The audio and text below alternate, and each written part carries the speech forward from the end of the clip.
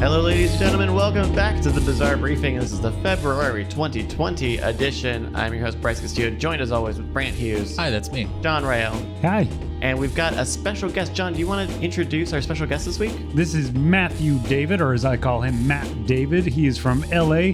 He has been my longtime associate and co-producer for like over 10 years now, wouldn't you say? That's how long he's been trying to get rid of me, and he just can't do it. And when I first got here, like within a couple months, I was like, Matt, can you do me a favor? Matt, can you do this? Matt, I'll pay you to do some remote editing. And soon he became just a part of the pipeline of a remote editor. In fact, Bryce has worked with him at least once. Yeah, that's right. And so now I figured, you know what? Let's just get him out here so he can see everything that we're telling him so that things make sense. See what the hell is going on here. Make things kind of click together for me. Yeah, well, let's dive into that just a little bit here. So you're at the middle of your second week, or this is a 2-week stay here. Yep. And you are in the middle of your second week, is that right? That's correct. How has the experience been seeing us work? It has been, it's been a great experience overall. I'm really thankful because there's something about, you kind of have to be like on the ground in the middle of it to really understand how all parts of the pipeline work. Like there were things that I vaguely knew about, like pieces of the pipeline that I vaguely knew about, like just the order of events, the order of operations for the editing process. But actually, like being here and actually like I now kind of understand why I have to do some of the things I do to kind of like make everything fit together. Whereas before it was like a little bit vague and a little bit like, okay. Is that because we tend to shoot unscripted, or just do we do something weird? No. It's just that sounds like a loaded question, but no, I've done plenty of like unscripted like stuff before. It's just the fact that you guys have such like a really tight, really like thought out process, a really thought out workflow. That there's a reason that you do everything that you do.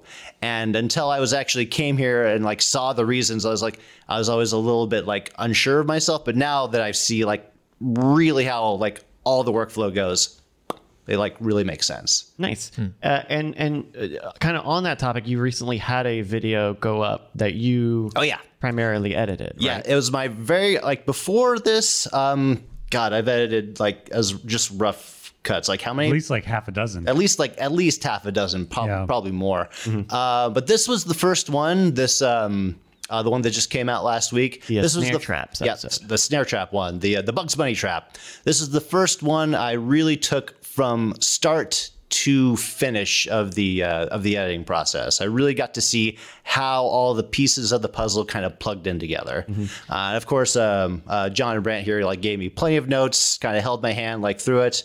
But it was just amazing to finally be able to kind of like see the entire workflow from beginning to end. Yeah. Were you here when we shot this episode? No. I wondered because we've been doing a bunch of shoots while you're here, because you also can help with the production side of stuff too. That's funny. It's funny that the video that you've gotten out while you're here, I know you have more in the pipeline. Is also one you weren't here doing the shoots with. Well, ideally, that's kind of what you want from your editor. You want your editor to kind of come in to the footage fresh. Like, I mean, I know that's kind of like a luxury, especially for like a smaller operation like this. Right. But if you can do it where the editor's coming with a fresh set of eyes, then at least you can maybe like it's kind of like the ideal that the editor will be a little bit more brutal that way. They won't have spent all the time on set. They won't have fallen in love with certain shots. They can come in with like quite a bit more of an objective eye and like just be a little bit more brutal. Whereas like someone who is actually there, or a director is like, oh, I really want this shot, or I really want this part. Like, I don't care that you were like baking in the sun and that you tried so hard to get it. It's just not working. It's gotta go. That's interesting because like you said, we are such a small shop that all of our shooters are the editors. Yeah, exactly. So, yeah. You don't have that luxury, so I get it. Yeah. Well, and I think like some of the benefit is knowing on shoot day what the things that we need to get are. That's the definite big plus. Yeah, definite big plus. But you're right, because I know that when we do like Scam Nation stuff, or even kind of going back to when we were doing Scam School. When we were on set or for videos because we all shot all of the videos at that time. When I would edit a video, I would find I would have a bias towards the shots that I use or the B-roll that I got in some cases. Especially now that we're doing Scam Nation, and that's more of a me thing. Even though we still have multiple people helping on the shoot days. Right. Whereas I'm not behind any of the cameras, so I don't care whose feelings I hurt. This guy's, I don't care. See, we had to be brutal in a different way. We have to like say, oh man, I just hate hearing Brian and Jason's voice so much now. That just get rid of all of it. I don't care what shots we're in at. Yeah, my motivation on shoot days is to go home. Are there any weird things that we do that you've never seen before? Is there something that you just see us do and like whatever, like it doesn't matter what you say, or it's cool if you say something real? The only thing, like, this is probably the most like you have like some really pretty like laid back sets, and it's kind of nice. Like the sets that I'm used to working on in Hollywood, they're very much along the lines of if you're only 5 minutes early, you're late. Right. Kind of a thing. And also you're familiar with the phrase, the Hollywood take or the Hollywood roll? Like where you call camera, action, sound, like sound speed. Oh, okay. All that kind of good stuff. Yeah. It's a little bit more like we're a little looser on that. A little bit looser on that kind of a thing. Yeah. But it's like no big deal. Like you still like everyone knows what they're doing behind the camera. Everyone, like, you know what you're doing when you're like on sound. Like everyone, it's still like a tight operation. It's just a little bit more informal than like you might find on the West Coast. Yeah, I think that's something, because Brant and I both don't have an LA background, right? And like I have some production background from school, but it was not through the film school. The film school at my college, it was a fine arts program. Oh, okay, cool. And so coming when I came in here, you know, I would either mimic kind of Brant's habits or try to, you know, compound with them, or to you know, work off of that. Right. Where I bet, John, you probably had a very similar feeling when you joined. Sometimes I make you guys say things out loud, which, you know. There will sometimes be shoots where, you know, you are taking the lead, John, and you'll shout action. Yeah. I'll be like, well, I mean, it totally LA's shining through. I mean, it totally makes sense for you guys. You have a very closed ecosystem here. Yeah. So it's totally makes sense that you just have your own language, your own informal way of doing things. It totally makes sense. Whereas in LA, you basically have to speak a language, like an industry language, and the language has to be the same from set to set. Yeah. If everyone had their own closed ecosystem of language in Los Angeles, it would be impossible. It would be impossible. Yeah. It would be absolutely impossible, especially since you're working on a different set every week, every week of the year. You know what? Bryce will never give me grief for saying cut.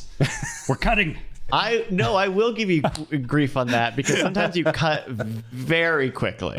Right. Yeah. That's like, you know, 60 seconds. Because Lord. I know, but when we need B-roll or stuff, and there's so many times where Brian's like, you know, actually, I've got this other take that I think maybe we should just like get some footage of. And it's like, okay. Yeah. And that's only from a file management standpoint, where we can look, if we were on the FTP or something and we can't see an icon for whatever video file, and I guess you can kind of tell with the file size, but if there's splits in the middle for batteries or something, it kind of makes it tough. So that's the only. And also it means that you have to do more syncing, which, I mean, usually that stuff is automated, so it's not a big deal. But especially if you end up having like a small clip that's, we just had a roll for another 45 seconds, you might not have enough distinguishable sound for it to automatically sync. So you have to go, okay, well, this is like a sequential file to the file before, so I know it goes after, but then I have to like figure out where it syncs up, and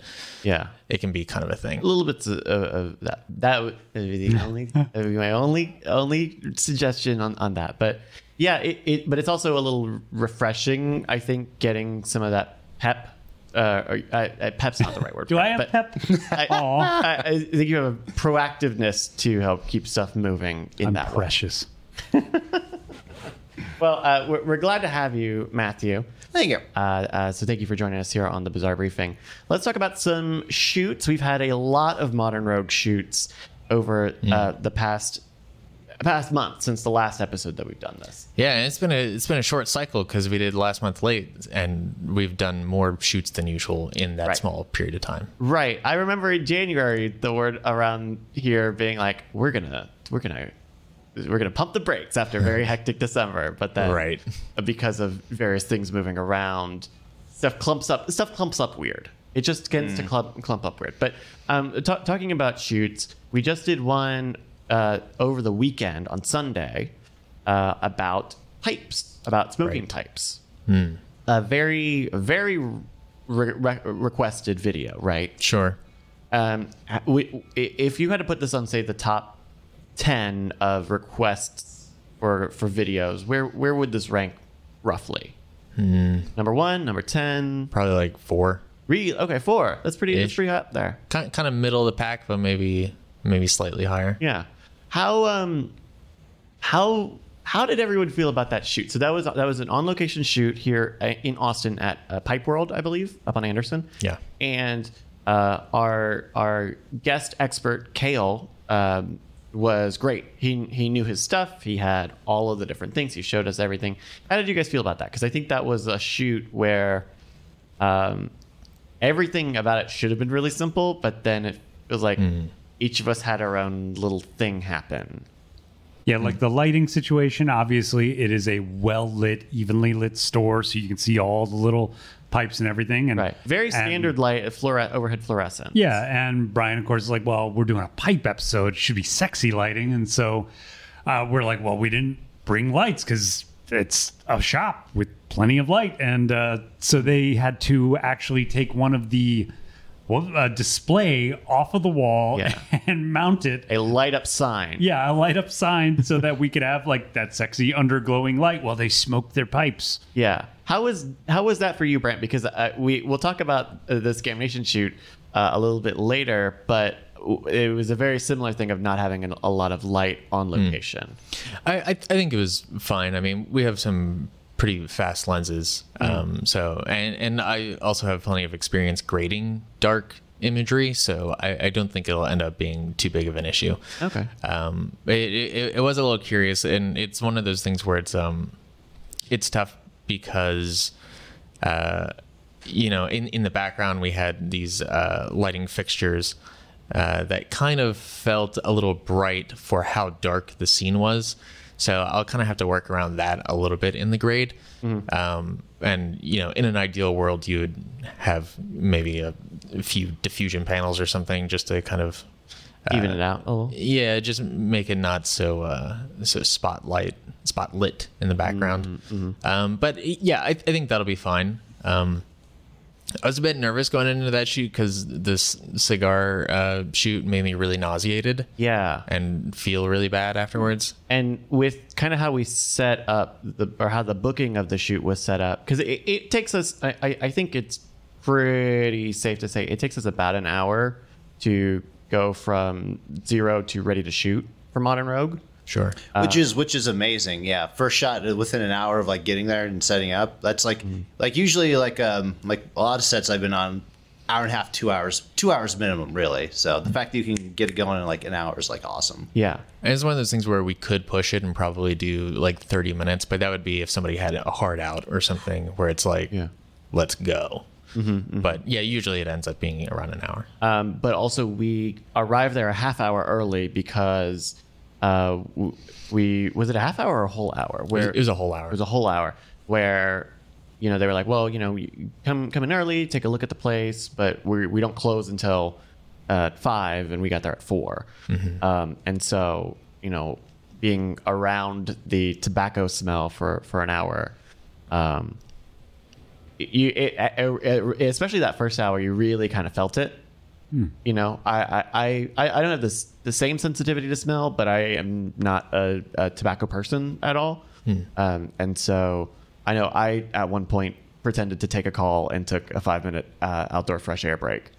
And then Annalise, who has been helping us out on shoots with production stuff, she and I went to go get some food afterwards, and as we were walking to the place, because it was walking distance, we could just smell the tobacco on each other. Was that how did you handle, or how do you hold up on that? It was definitely not nearly as bad as the cigar stuff for me. Okay. I didn't have a headache or anything. I maybe felt a little. I could feel it on me just a little bit, but it wasn't too bad of a deal. I thought it was, fairly pleasant. Although, from what the guy says, I realized I will probably never be a pipe smoker, because one of the first things he told us, he's like, guys, if you're used to cigars tasting super delicious, this is not that. I'm like, what? Yeah. What?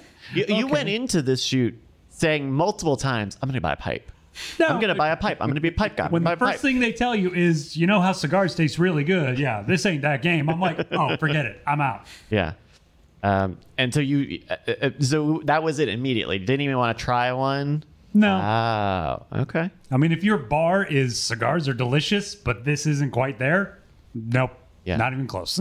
And then on the audio side, we had...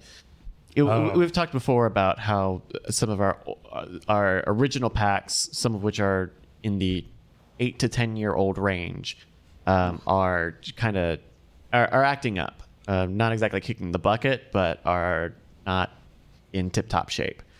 And we definitely had. It was one of those things where in the moment I called you over, John. Yeah, it was so bad. You asked me for a consultation, and when.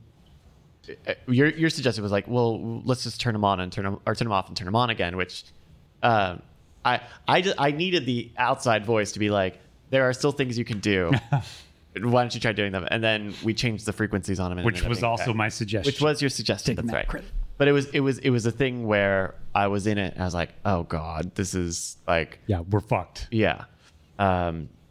So I would hope we have had the Rode Links. We've talked on this show before about getting the Rode Link digital mics. Those are, I think the one that we have is still very good. I think its bulkiness is not has not gone unnoticed. I think, but overall they do very good. They do very good work. Though I have noticed a few drops. I have noticed occasionally a few drops. You were saying that's because of cell phone distortion, like near the actual H6N? No.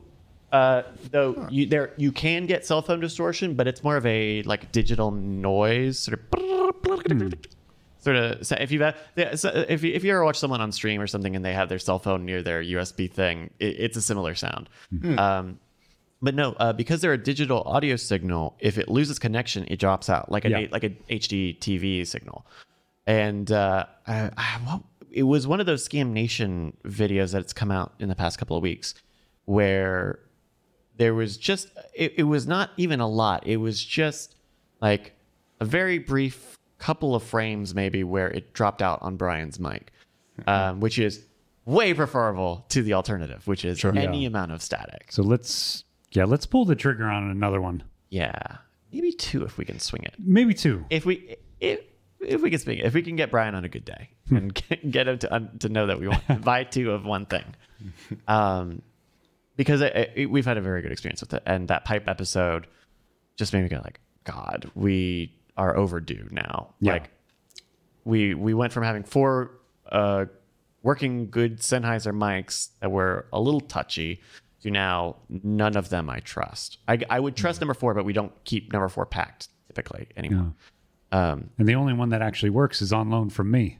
Right. Yes. Also, we are borrowing your identical Sennheiser pack. So that was a pipe. Any other interesting stuff about the pipe? How was it shooting B-roll for that with the darkness? It wasn't too bad. It was pretty normal. It was a thing where I was just looking because I was like 10 feet away doing the audio and just looking. I was like, it's so dark. It's so dark. Well, also the exposure had to be cranked way up because the flicker rate of the light in the display cabinet was 60 hertz. So we had to get exposure down to about that range anyway. So, slow movements, that kind of thing. Huh. As far as shooting the episode, I wonder if that episode is going to suffer a little bit from just sort of not really planning the structure of the video at all, because going into it, you know, our guest was pretty knowledgeable, and we had sketched out a couple of different episode ideas of like, here's an episode about how to smoke a pipe, here's an episode of like the history of pipes, and here's what not to do. Like it was very vague going up to shooting and even during it. Yeah. And then once we started shooting, it was kind of like, here's a smattering of familiarizing yourself with the fundamental basics, and then here's how to light it. Here's like the very rudimentary understanding of how to prep it and smoke it.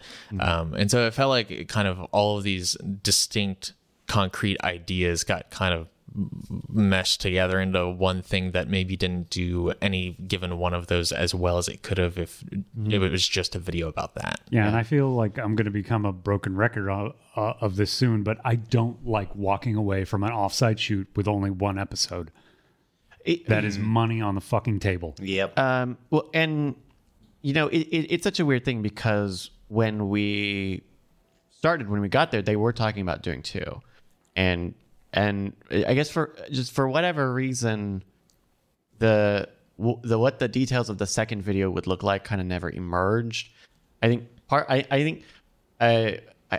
think the reason that happened is because that one episode that we shot kind of encompassed everything. It was, first off, pretty long. It was about an hour of a shoot, and I mean, it really did cover all the basics. What are the big types?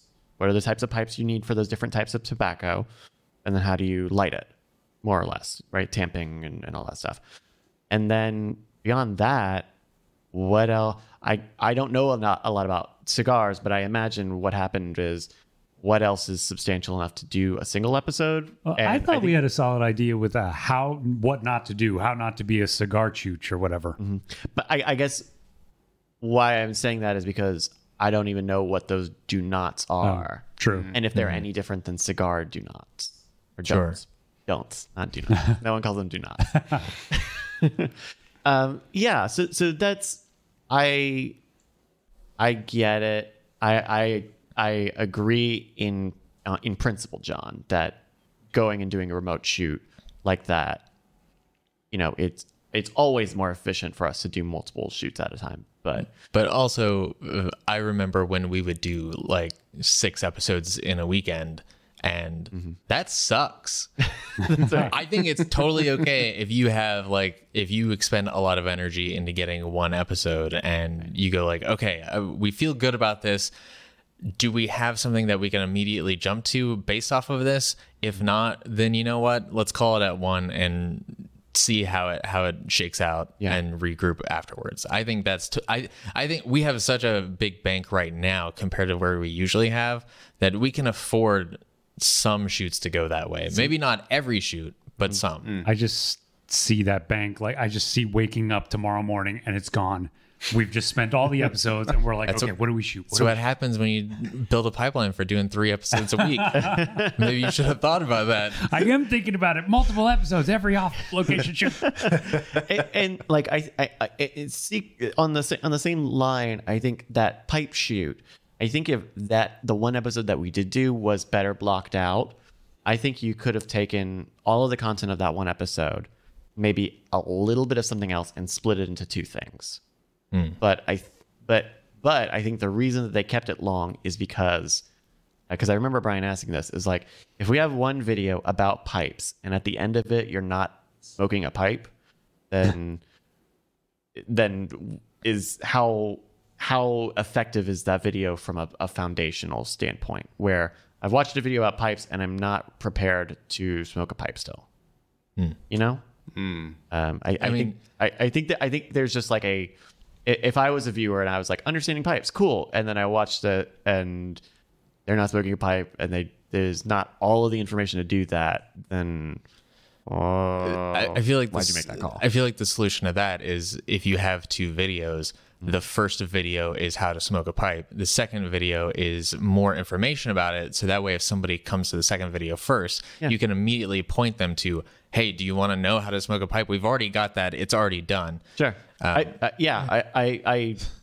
think that's a good solution. And it just, I think maybe I think we could have even gotten to there, but it's I think they kind of were leaning on our guest a little bit and maybe not prodding him too much for specifics, because I don't know if this is just their aversion to knowing stuff, or Brian's aversion to knowing stuff before we start, or something was up that day. There is a lot of that West Coast. I don't want to rehearse, man. I don't want to get, That is I don't want to lose my Brian. edge. Yeah. I if it were up to me, it would not be scripted, but it would be very block by block. Bullet points. Yes. Bullet points. You would know exactly what you're getting into, and you would know what video you're shooting before you shoot it. Yes. Yeah. I mean, A lot of times we don't know what the video is until 2/3 of the way through filming it. And then we go, oh, this is our message. This is the point that we're trying to get to. Right. And then we just have to sift through all the beginning stuff. I mean, there's something to kind of be said for that documentary style, but even like a documentary filmmaker will usually come in with a plan, and then maybe halfway through the film, they'll be like, oh, that's actually not what this film's going to be about. Let's throw out the plan and make this new one. But they come in with an initial plan. And I guess before we spend too long on this topic, I think I guess one of my final words on it will be like, I do think it would be better. We've said this on the show before. I do think it would be better if we went into shoots that had more of a structure like that. And also, I think the times that we've tried to do that for X, Y, or Z reason, those plans were thrown out or adjusted at the very last second. And that can be very demoralizing. Oh, yeah. And I totally empathize with Jason, but at the same time, that's Brian's job, is to hack half of the, slash half of the ideas that Jason presents fully formed. But also, he could do that before the day that we're shooting. It could happen not right before we start filming. Yeah. Which I that's the frustrating. This is speaking for me and not for Jason. If that was me in that position, I would say, I need you to look at these right now. It is more than 24 hours before the shoot starts. I need you to look at this and just run through it in your head once and tell me all the problems you think about it, because Jason puts a lot of work into prepping all this stuff for as much as he can, and he's like, I think just the time commitment to do that, he still doesn't, a lot of stuff he either doesn't test run or whatever because of that reason. So I don't know. That's a good point. Pipes. That's pipes. Yay. That's pipes. Hey, pipes. Speaking of shoots. Now to the number one requested from the Modern Rogue fans. Is that true, Brant? Would you put this number one? Higher? Would you put this higher than pipes? I feel like I see pipes more often. Oh, wow. Okay. Yeah. Well, we are talking about a episode on straight razor shaving. So Earl, I don't remember his last name, but Earl, who is a local Austin, Amin? something like that. Armin? Amin? One of those. Something like I'm not quite sure. He's local to Austin. He's not a hairdresser or a beauty technician, but he straight razors his own face. And that's the kind of thing where if you do it to yourself enough, you may not have a piece of paper, but you know what you're doing. And so I think that was kind of it. That was another long shoot. That was another day where we only did one episode, because that episode took an hour 45 or something like that. And I know I was feeling for you guys as they were doing the straight. So like the first half of it was just like, here's the straight razor, here's gel, here's applying it, here's testing it on a balloon. But more than half of it in terms of shoot time was Earl doing about 90% of shaving Brian's face, and then Jason finishing it off. right. I mean, I got to say, it was a really long shoot. That's going to be a quick one to edit, and it's going to come out short. No? Did I jinx this? Ooh. I mean, I'm editing it right now, Oh, you and are. it's not terribly quick. No. Oh. So But are you, I guess, maybe not quick to edit, but is it editing down a lot? not yet. No. Oh, really? Yeah, I guess that first talking mean- section was very dense. Yeah. There's before a they lot even of, started shaving. anecdotes in there. There's like 40 minutes before they start shaving, Yeah. and a lot of that is information packed. The shaving part will cut down quite a bit. Yeah. It'll just be like zip, zip, zip, he's done. But like all of the talking and information stuff, I'm gonna have to like find big chunks to get rid of to find a through line of the narrative. Yeah. But there's a lot there. But I know also during the shaving process, it it can be very difficult to get B-roll of stuff that while it's happening, because in a lot of cases, a lot of the stuff that we demonstrate is, handling things in front of yourself or on a table. In this case, on someone's face as you are facing them, and so there are not a lot of angles to see what's exactly going on. And the angles keep changing as well. Right. Because he has to go around and he has to approach the hair from different angles. He has to approach the face from different angles. And, we're talking about like really sharp objects in really sensitive areas, like around the neck. He can't be worried about, oh, am I blocking this camera over here? He's got to get the job done, and he's got to do it safely. And so, I mean, luckily we have so much footage that I don't think it'll be a problem. Yeah. But going through it, there's a lot of just like me moving the camera a couple feet this way, a couple feet this way, and maybe I get a couple seconds of peeking in between like arms and stuff. Yeah. It's kind of a weird challenge. Matthew, you were handling the other side camera. Our side cameras tend to be a little more active than our center master shot. How was that, especially that B-roll experience for you? Because I would say I feel like it maybe took you a little bit to kind of warm up and get moving about during that. Yeah. It took me a while to kind of figure out what the rules of your guys' like sets are, like for like live kind of on the gotta stay on your feet shoots like that. And I just kind of eventually I fell back to my old programming, like, okay, so long as one camera is locked off, like either the wide or the other side, then I can go and do whatever. That's fine. We just need one of the three kind of locked off, and then I'm locked off, and then those two can like float whatever. And then once they're locked off, I can float whatever. I just kind of like eventually I realized that, oh, this is just the same thing that I'm always used to. But before then I was like, don't really know, not really sure, so I'm going to play it a little bit more conservatively. First, you had the same instincts that I did when I first started shooting when there were three people, which is stay on my subject, stay on my subject. Like, no. If your subject's not talking, fuck them. Move to the other two. It's a little more 50-50 than that, but I do think we tend to have a more active shooting style than stay on target because stuff changes so much. And then John, for you, was that your first shoot kind of being a floater? Yeah, that was my first shoot where I didn't have to hold a camera. It was nice. Yeah. Yeah. Cool. Any other thoughts about the straight razor shaving? I stopped breathing a couple times when Jason was shaving Brian. Oh yeah. Mm-hmm. Yep. I was like, oh god, where's the nearest hospital? Like, we have to call an ambulance Again. Yeah. Oh really? Oh fine. Well, not an ambulance, but definitely ER visits. Yeah. That episode, I used this old zoom lens that I found not too long ago. I did notice you had a different zoom lens than normal. Yeah, it's just this old Canon lens that was given to me like 10 plus years ago, and then I didn't bring it with me when I moved out here because I just never used it back then. I didn't have any subjects that needed that kind of telephoto length because it's like 70 to 300 or something. God. Yeah. And 70 is a lot, and 300 is a lot. Yeah. So. And so it stayed at my dad's house for a long time, and then at some point my dad gave me a crate full of things. Yeah. He was like, "Here, take it. I don't want to move to a new house with all this junk." Yeah.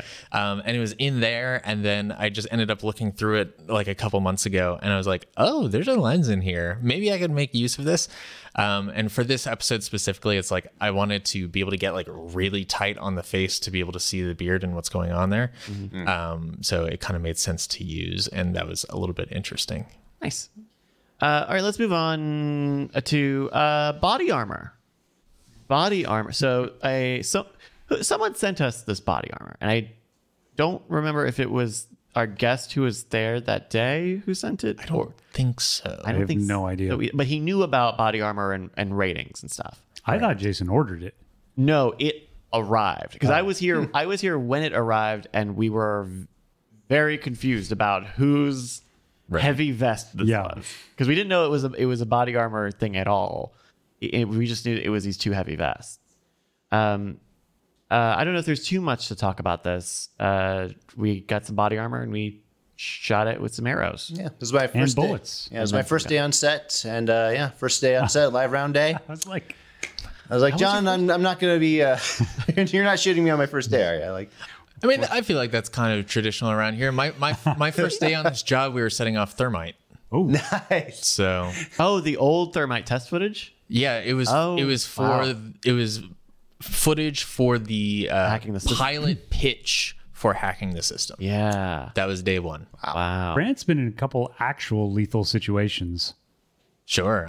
Lethal situation? But yeah, like Probably. when they accidentally used the wrong aluminum pot or Oh, sure. Sure. The lie episode. I was there for that. Or Yeah. when I almost died from heat exhaustion during the That one drifting. one was bad. Yeah. That one was very bad. What else? The one that always got me was the prison spear episode, because it's like, okay, I'm standing in front of A this, circular saw or circular sander. yeah, this grinder that they're just holding on to this really sharp piece of metal, and if they happen to let go, I'm right there. Yeah. Yeah. So that one was precarious, but I think with the more dangerous stuff, we tend to be safer. It's always the dumb little things when there are accidents, right? Like Jason's ER visit was him slicing up a switch, right? Like it should have been easy, and it was just bad knife handling skills. Are there any other bad obviously like the injury count or whatever, but I don't think of any like actually bad. the Evan and Caitlin knife making one could have been a lot worse. That could have been bad. There were a lot of mishandlings there. Yeah, and literally things just shattering at very high speeds. Yeah. Yeah, I think otherwise, like, because we've done a video on guns before. We've done a couple of videos or we did the pepper spray gun, Sure. or pepper spray rounds, which was very early. But we tend try to be safe. We've gotten a lot better over time. Yeah. I mean, especially that body armor episode. Yes, there was live rounds and a gun in use at the end there, but that was very like sectioned off in terms of like doing stuff and making sure that the crew is Proper safe. call outs and stuff like that. Yeah. Yeah. So that was one, because they were also doing they were also shooting bows and using the atlatl for that day. And everyone would go and move out of the way, and I would be sticking around to take like high speed cell phone footage. But even then, that was fine. Sure. That was pretty good. These episodes were a little bit. These episodes kind of, I feel like I might have the same problem with as stuff like Desperate Defense, which I guess I'll see once they kind of take shape in the edit or whatever. But a lot of the stuff with Desperate Defense, it's a lot like kids playing with action figures, and they're like, "Oh, I just beat you up so bad. Oh, look at this. Oh," and There's not an objective. It's very light on science and data. yeah. like, because the results aren't really results. They're just like, well, that kind of worked. Here's what happened. It's like using the billiard ball or whatever and hitting Dave in the head and being like, that sure looked like it hurt That did real something, bad. probably. Mission accomplished. And the body armor one was doubly like that, because this is I guess maybe a little bit of spoiler depending on how it edits, but like they started off, they went and got a real bow and arrow to fire at the thing. Which is such a relief. What? It's such a relief, because I feel like Have a real bow and arrow? Groknar's Revenge is just a ticking time bomb, just waiting to implode on them. And so they did probably 5 looses with the arrow, and only one of them hit the vest. And I don't even know, or hit the plate. They didn't have the whole vest on. They just had duct tape up the plate. And I asked on set, I was like, "You guys okay that you only like did this once before you fill it full of bullets?" And it did take a while to do all those shots, because you gotta keep range, you got to get the cameras moved around. There's a lot that each of those shots takes, but like I only did it once, and I think there's a 50-50 chance it would have been the same the second time that they do it. but also I think there's a good chance that that was a fluke or it hit it at a weird angle. And like you said, like if the angle is important, then they only have one point of data on the angle that it hits. And they even start off the video by saying like this arrow should actually do something to this plate because it's piercing. So I guess we'll just see how that goes, huh? Yeah, and yeah. It's also a thing where I feel like, you know, because we're trying to do so many videos, it's like, well, that's done. They're like, if we want to do another video on a similar topic, if come to find out that all of the comments are like, you idiots, you did this one thing, you didn't take the safety off the bow and arrow, that's why it didn't work. Right? Yeah. Then it's like, okay, we have to come up with a whole nother concept for a video in order to reapproach that sort of idea because we did such an insufficient job the first time. Especially in a case like that, where at least in that hypothetical, the only thing we didn't do right was keep doing it. So there are sometimes where we redo stuff because like, here's a new technique, here's a better technique, here's the way this other person does it. But this would just literally be, all right, take two, because it is just insufficient data. Yeah, and I do wonder if we sort of had if the channel was the sort of thing where it were like these, you know, more comprehensive like big videos that you could take time on, that we could have some way to address that kind of thing. Whereas right now it's just like, I mean, we got to slot it into a schedule and we got to go, and maybe if there's something that could quickly be picked up as B-roll or whatever, then like we could do that and just inject it in there somewhere. But outside of that, it's just kind of got to be what it is. That's, I don't know, that one in particular. It'll be interesting to see how people react to that one. Anyway, it's gonna be great, and everybody should watch it. Stick around Support through the channel. the ads. Like and subscribe. That's right. That whole thing. We can't tell you to click on the ads. We in can't. the sentence. No, that is explicitly against. It is explicitly against the Google AdWords thing I to did say, not know that. please click on my ads because. Nobody clip that. No, but that's in the policy, because then you start these like click rings of people clicking on everyone else's stuff, and then the whole The nefarious click rings. My click posse is gonna bring it. All right, let's take a little break from Modern Rogue stuff and talk about the store. David is not here, as you can tell. He's still alive. We believe he's still alive. Someone has his phone and has texted me from it. So I haven't seen his plugs in months. I don't know if they're real or not. And there is a new product coming to the store very soon, as of this recording, that will probably be on the store within a week of this recording. So please check scamstuff.com, because it will probably have been out for weeks now when you hear this. And that'll be a neat thing. Matthew and John have been working on shooting some of the B-roll for that stuff without giving too much away, since David said more of tease. More tease. But we did shoot a lot of sexy B-roll and footage, and we forced Brian to sit down and watch a rough cut. Oh wow! And he gave notes and everything. He gave a lot of notes. He gave Matt the valuable Modern Rogue lesson. That is, if you feel like something's about 90% there, you're halfway done. You know? Okay. So it was an important journey. Interesting. Interesting. Yeah. Okay. So keep an eye out there. There'll be a video on the Modern Rogue channel about that, and the product will be available at Scamstuff.com Tomorrow. Oh, okay. Theoretically, Tomorrow, as of this recording. So Yeah. again, weeks since this video has come out, it has been available. So there's that. Another thing coming to Scam Stuff.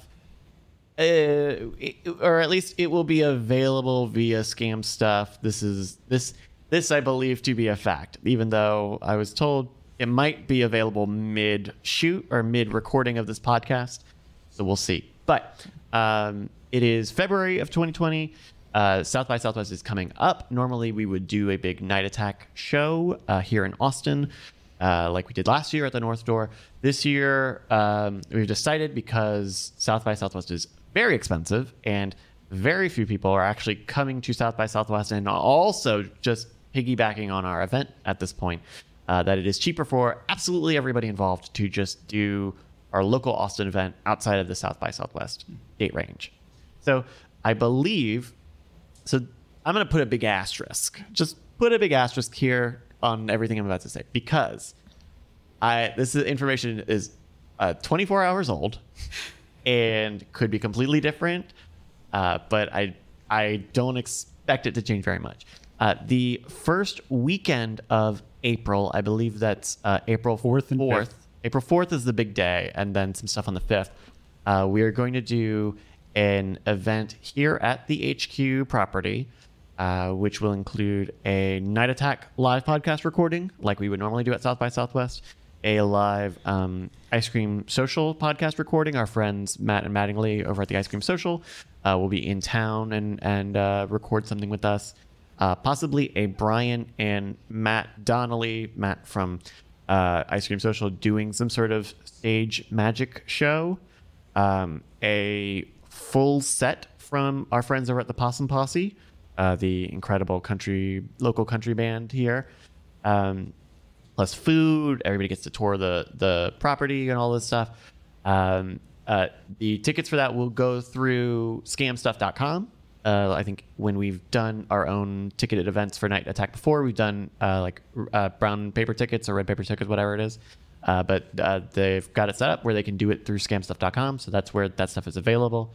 It is kind of a VIP sort of event and kind of priced like a VIP sort of event, because the number I heard was 12 hours on Saturday, which is not all stage performance time, but a mixture of shows and recordings and showing people around, and there being food and possible other stuff. So scamstuff.com, please check that out. I think when we have Night Attack tonight, we're recording this on a Tuesday, we'll talk more about it during that. So please check out Night Attack, nightattack.tv, or your podcast provider. And man, I don't know that there's anywhere I want to be for 12 hours. We'll have to see. We'll have to see kind of what all of that looks like. Obviously, Sure. So I kind of assumed everything would be out in the steel building in the warehouse where Modern Rogue gets shot. It's gonna have. We just got AC installed today or this week. It's big enough to hold 100 plus people and a stage and any lights, and it's big enough to do everything we need to do in it. But also there's talk of like, oh, well, the Possum Posse will probably perform. I heard Possum Posse will perform outside for some reason. And so if we're recording, and then it becomes an issue of like, literally, what do we record? Because I don't know that we could record everything on the timetable. Run 200-foot HDMI cables out there.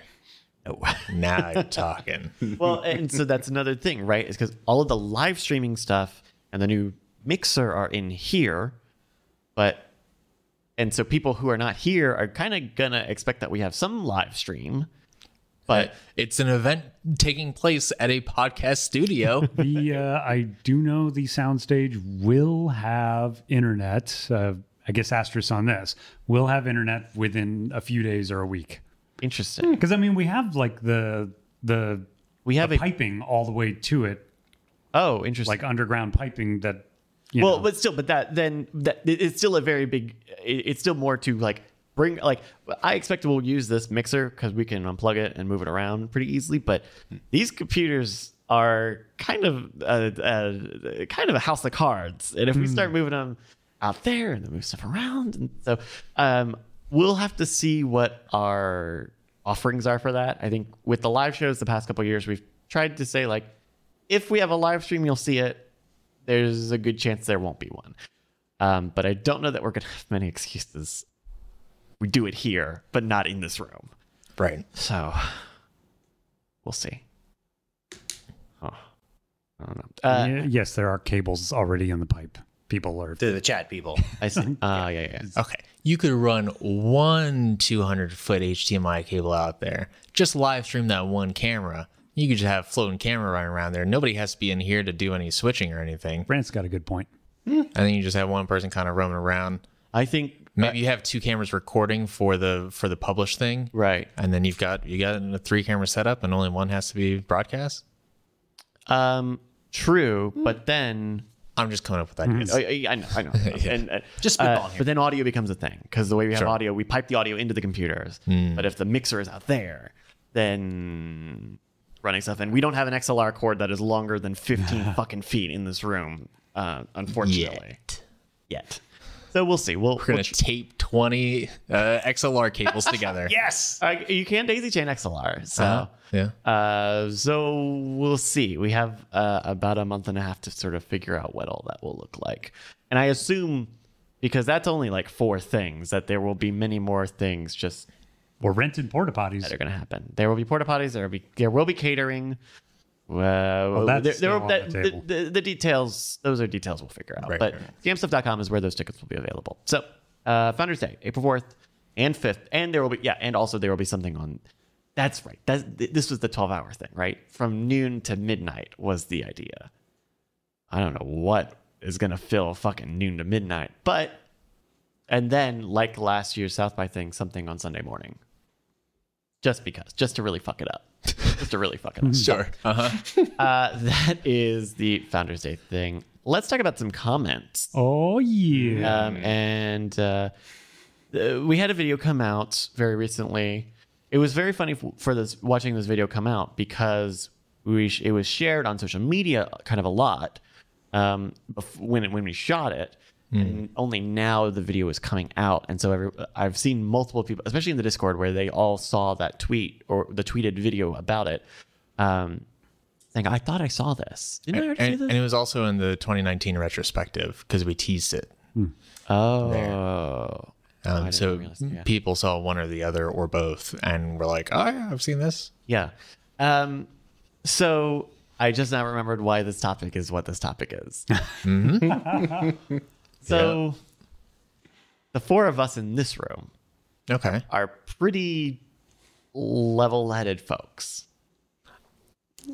I would like to think so. Broadly speaking, I'm not sure that's ever been Sure. proven in my case. in but the ballpark okay. of mental state, we are in normalcy. I've seen several specialists, and I am good to go. Good to go. Yeah. Check the certificate, everybody. It's a good thing when you have the certificate too. But the idea of putting an RFID chip into your hand to control technology with your wearable, with this effectively, it's not even a wearable, it's a livable. It's an embeddable. Really got the Satan people just fucked up. And the To be government clear, conspiracy the people. anti-Satan people. Anti-Satan people, excuse me. I don't know the name of the channel. If I knew it, I wouldn't say it. And if I could find it very quickly, I would not show it. But there is someone made content about our content, and they did not link to us, but it did not take us a brain surgeon to find where we were. And so that video on RFID chips, how would you describe the comments on that video? I blacklisted some terms, and it caught a lot of fish in that net. Really? Like revelations?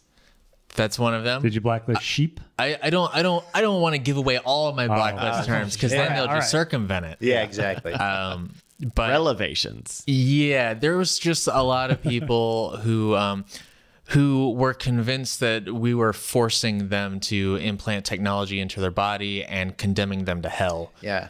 That this was like some kind of like government sponsored thing in order to get people used to this A idea. lot of people thought it was, I heard scripted more than once. Yep. We always get that. Because that's what we're known for, scripted. Yeah. We've gotten that for 4 years now. Yeah. If any of those people were patrons and saw the first pass edits, they would know how unscripted everything is, but also how much it looks like it's scripted, given some of the vocal directions. Yeah. So a lot of religious nut jobs kind of came out of the woodwork and just really flooded the comments. I've never blocked that many people consecutively. I was going to say that. Do we have like an estimate of how many blocks or comment deletes? we I have from did that? like 40, I want to say. Okay. blocks or Blocks. Wow, that's okay. I've probably done 200 moderator actions between blocking and deleting. Yeah. For this video specifically, but I mean it's Yeah, this one video alone. Yeah. Right. And now I know normally, Brent, that you keep a log of all of your moderation actions. So Yeah. that if someone is an anomaly and realizes that any action has been taken on their YouTube comment, which nobody ever notices, there's a thing here that says it's a whole log. Have you been keeping up with that for this video? Because good God. Okay. I didn't write any of mine down. Neither does Brian. Neither does Jason. Nobody does it except for me. Okay. The reason I have a reason column for every action. A lot of zealotry and a lot of fear mongering. Sure. Yeah. Those are kind of the two big ones for this video. It's such a weird one because it was pretty quick when the other content about our content was created and released after this video came. It's also kind of really sloppily made, and it was it was just kind of like here's a 7-minute block of no commentary. I'm just gonna play their whole just video literally for like you. a very oblongly cut long excerpt of the video, and then some voiceover of our screenshots. Is there a policy, or I know that when it was happening, no one really knew what to do with all of this stuff, all of the comments coming in, the responses stuff. There was, so that's what I'm getting to. Is like, Sure. what are we doing? Is there like, are we opening the floodgates and just letting him come because it's too many to deal with? Are we trying to deal with everything? Is it long-term, short-term? So you have basically three options. If you have a platform of our size, you're going to have a lot of people who leave comments, certainly. So in this case, you have three possible options. One option is like the selfless, I'm going to sacrifice myself, and I'm going to sit down with every single one of these people, and I'm going to educate them, and I'm going to teach them how they are misguided and ill-informed. The Brian Brushwood method. The Brian Brushwood method. As we all know, that method, one, almost never works. Two, takes up a tremendous amount of time. Three, encourages bad behavior. And also you do that for long enough and you feel like a certain obligation and responsibility for things that are not inherently your problem, which can cause like mental problems long term, probably. Yeah. To all parties involved. Yeah. Yeah. And so that's not a great option to go down. Another option you can do is hands off. Like, hey man, whatever. I just post videos. The comments are what they are. I don't necessarily agree with these comments, but a person posted them. And now many channels our size and bigger take that exact tact. Most do, yeah. And I can't imagine a channel our size or bigger taking that tact of doing nothing. of doing nothing. No, It's yeah, like you once you can't. pass 10 or 20,000, like you got to monitor. I've seen some The exact opposite. I've seen some very specific examples of that not happening, Yeah. where you're like, oh, it's just a free for all in here. Like nobody gives a shit. Right. And I see the value in that, which is just like, look, of the types of media and social interactions, if I was ranking them, YouTube comments would be at the top of the most useless list. Yeah. Probably maybe there's behind whatever Pinterest is. Sure. And so if I had a channel that was, say, 1, 2, 5, 10 million subscribers, I couldn't possibly try to deal with it. I would say, you leave all the comments you want. The people who are going into the comments are either looking to comment or looking for information. And either the comments will surface the best comments that have that information, like a time code or additional information, or another creator came by and left a comment and everybody upvoted that. Or they are going to add more noise to the pile, and congrats, you're now in the pile. It's a big pile. Well, would you ever just take the option of shutting the comments off? No. I've advocated that at times. I think it is on paper the same, but we do know that there's also an engagement factor to it. And so if people have left a comment, then somewhere in the machine it says, oh, here's the number of comments that affects literally something. And having them turn and having comments turned off like says more than just having comments and not dealing with them. Because if you have a video and it says, you know, comments are not allowed on this video, to me as a viewer that says, oh, there's something like with this video, or there's something going on, and I already don't like tend to go to the comments anyway. But if I'm on the page and it says comments are disabled, then I think, oh, well, something stinky happened here. And I feel like I've seen some videos that are like, I feel like recently I watched some Royal Institute videos, and they were like these lectures. Okay. And they had the comments turned off, and I was just like, oh, this is just like a breath of relief, because I could just pay attention to the video, and I could just figure out how I feel about the video. I don't have to worry about being, seeing 50,000 people talking about somebody smacking their lips in between every sentence or whatever. Because to me, if you don't monitor your comments at all, you are showing anybody who just stumbles on, like, whoa, this is a trash channel with trash people.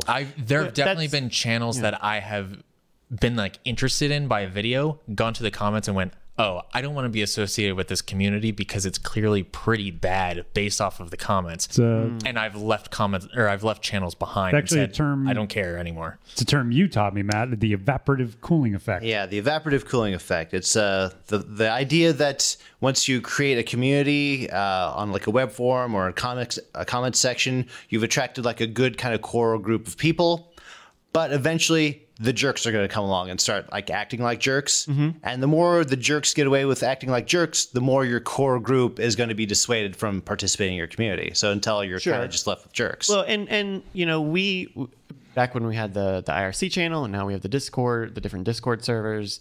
Like, I think that I see the policy on those spaces For Discord, definitely, yeah. but in a vacuum, I that makes sense. That's how we've kind of handled like Scheme Nation and Scam School doesn't get quite as many comments as Modern Rogue does, because Modern Rogue is more popular.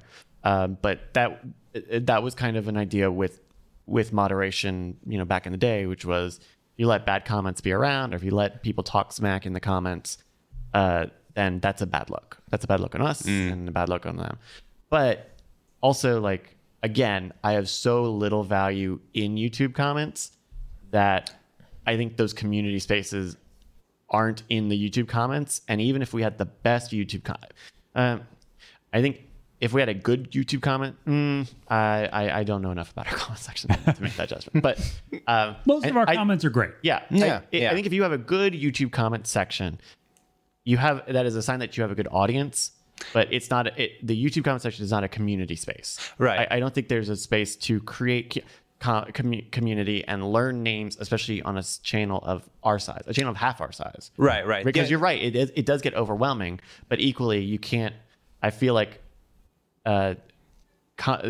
people who post there aren't posting to be part of the community. They're posting to make a post, and those names aren't names, they're just a screen. Maybe at a certain size, yeah. But I definitely feel smaller ones, yeah. Yeah, I mean, like Film Riot, for instance. Like Film Riot, I've kind of dropped off of watching them a little bit lately. But back when I watched them very actively, it was a very community vibe in the comments. And it was people who knew each other and people who knew each other's work. Because, I mean, that was also a channel that really encouraged people to interact with one another. Sure. And like being like a video, being a channel about shooting video and film, like, it totally makes sense. Like YouTube, that's the one type of community I guess YouTube is like biased towards being a good fit for. But I think for so many channels, it's like the community grows and fosters elsewhere. I mean, that's why we have, I think our Discord is that space, more or less. I know it's certainly my space. When there's something where I want to be in that community, I don't, Twitch, like Twitch chat is kind of a space depending on how active and how much you can watch live. But like, I think Discord really is like the new great social media network. I also think there's kind of a layered effect where it's like, yeah, Discord a lot of times, especially with like Modern Rogue, where there is a paywall for most of the interaction there. That is like a really core community experience. But then you have these other layers like Twitter. People interact with us on Twitter who don't interact on Discord. And then beyond that, you have something like the YouTube comments. YouTube comments is like the base outermost layer, because the Wild West layer. If you're watching our videos, that's the first space to interact with the community. It's just right there. It's on the same page. You're right there. You have to take additional steps to go to our Instagram account or our Twitter account. And then you have to take additional steps to get into our Discord account. So I think they all have different values. And I think they all play different roles in building the community. But you're right insofar as, that YouTube space is not where that like ultimate deepest core experience is happening. Yeah, because you kind of do want your community space to have some steps to get there. Little gatekeeping. Right. I mean, you can look at this historically and say, like, look at something awful, right? You had to pay money to be there, and if you got banned, you had to pay more money to get unbanned. And in cases like in emails, right? We actually talked about this a little bit a few weeks ago on the After Things podcast, which you can find at weirdthings.com, talking about email lists, right? We have a big email list for the store and for all the stuff that we do here, mostly the store. I was talking to the guys on that show because I started my own email list thing for video game stuff. And one of the things that Brian mentioned is like, you don't want people on your email list who are not going to open your emails. Like, it's good to have a high number of subscribers for sure, and it's a percentage thing. But if there's someone who never opens your emails, then they're not useful in that medium, because that's all you're doing is sending emails and trying to get them to open them. And at a certain scale, when you end up paying for having a certain number of people on your email list, that's lost money. That's wasted money. And so you kind of, in that case, you want to prune the community. And it's similar in the other way of like, you want people to go through a little bit of a work so that they feel like it took something for me to be here. And it's just the small part of like the buying in process to a community. So the third option. Oh, yes. Okay. So the first option, fully commit yourself to educating literally every person. Second option is, hey, whatever happens, man. Third option is pruning, basically. It's basically going through and seeing, okay, does this person have a bad faith argument? Do they consistently have bad faith arguments? Then they can get banned. You can delete something if clearly they're not interested in engaging in a meaningful way. If they're just fear-mongering, if they're just doing these things that don't contribute to the community, don't contribute to the conversation, get rid of them, either the comments or the person, depending on the severity of the comment. Death threats, banned. Sure. We've had a couple of those recently. And just like, cultivating this space to be a space where people can actually have conversations if they want to. Most of the time they don't want to.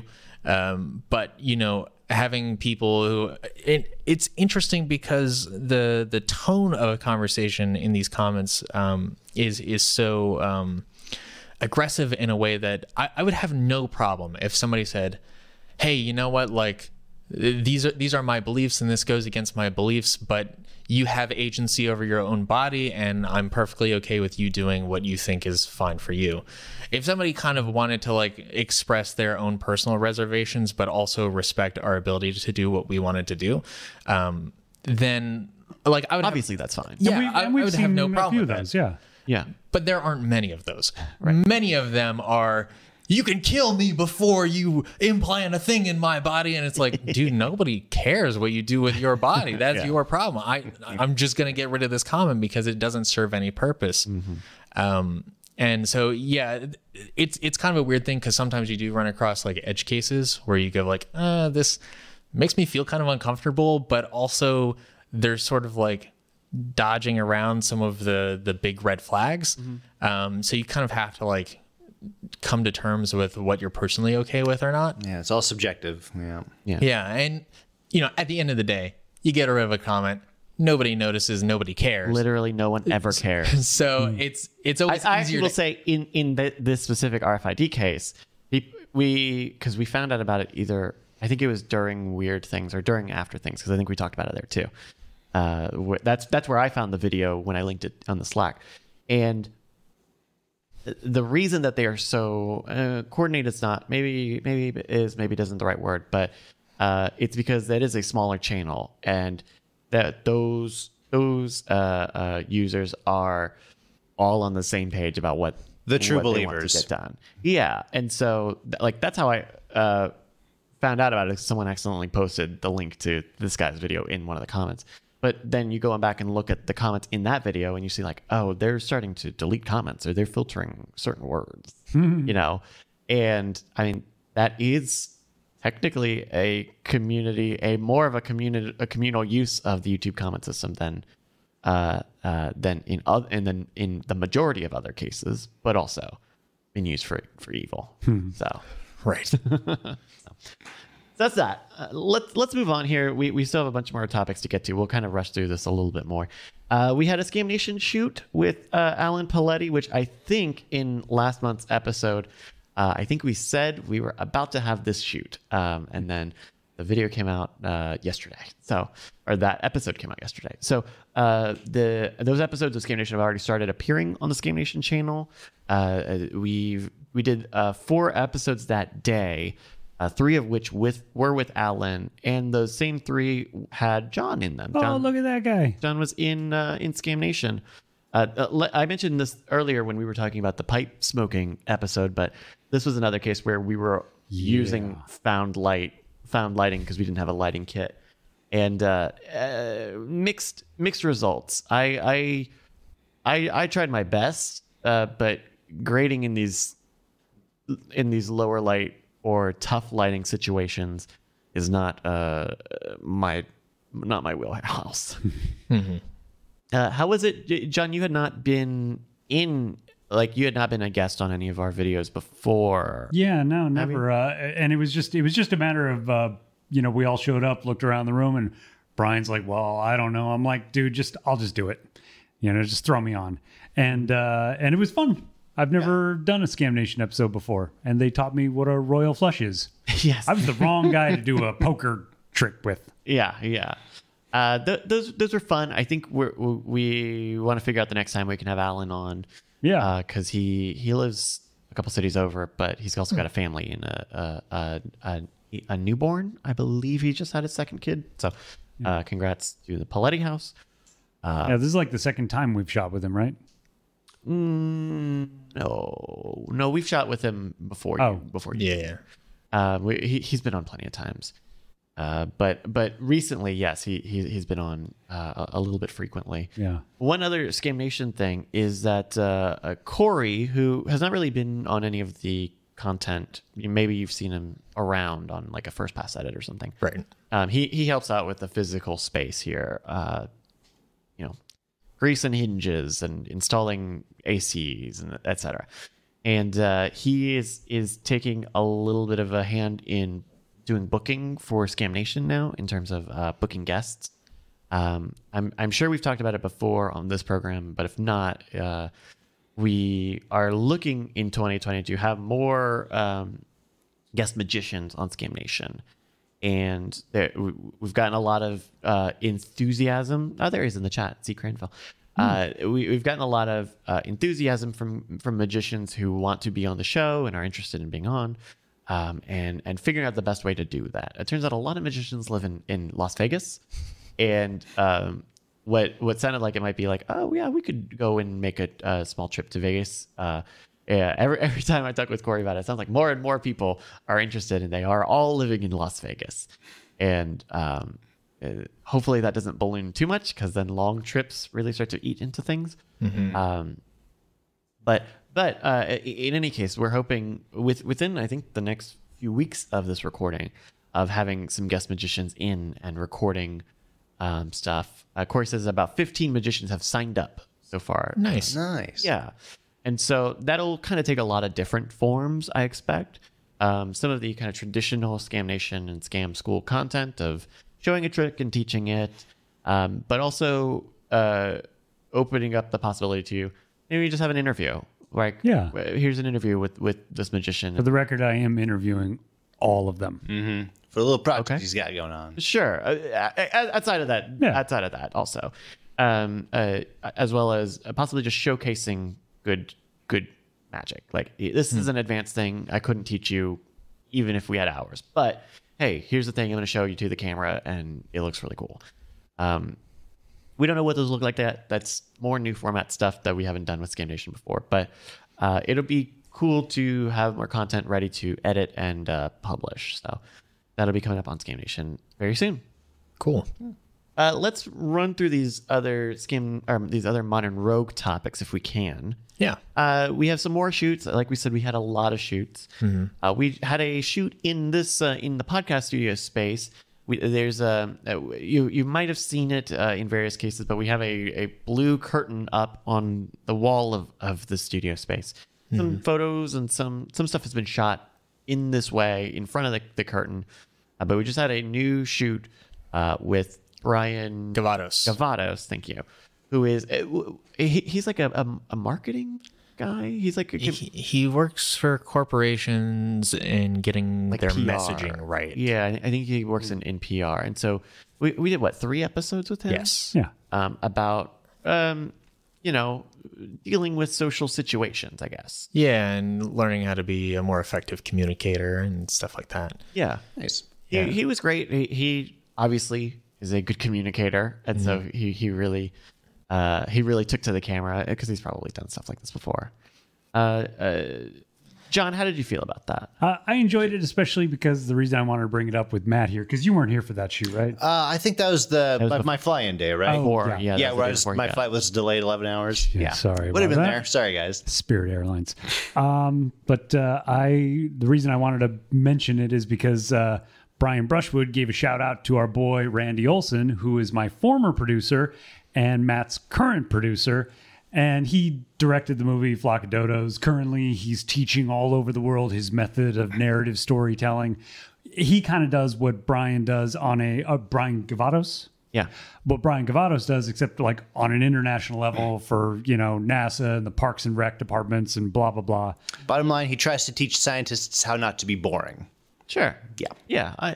Good luck. That's pretty interesting. I mean, especially space or NASA, SpaceX, like you see this a lot with SpaceX, right? It's like engineers are not always the best speakers, but you get science communicators and other variants of communications and PR folk, and you can really sort of humanize and make some of that stuff more understandable, right? If you watch any of the SpaceX launches when they have the big webcast and they have all the hosts there and they're explaining what's going on and they're talking about the mission plan and all that stuff, like that's a very, I think, interesting sort of two sides of the coin dynamic. Yeah, and it's mildly tragic in my mind because there are so many scientists who are good at communication who the second they realize they're good at communication, they go become a science communicator. So it's like, whoa, who's doing the research? Who's writing the grants? Who's getting the funding?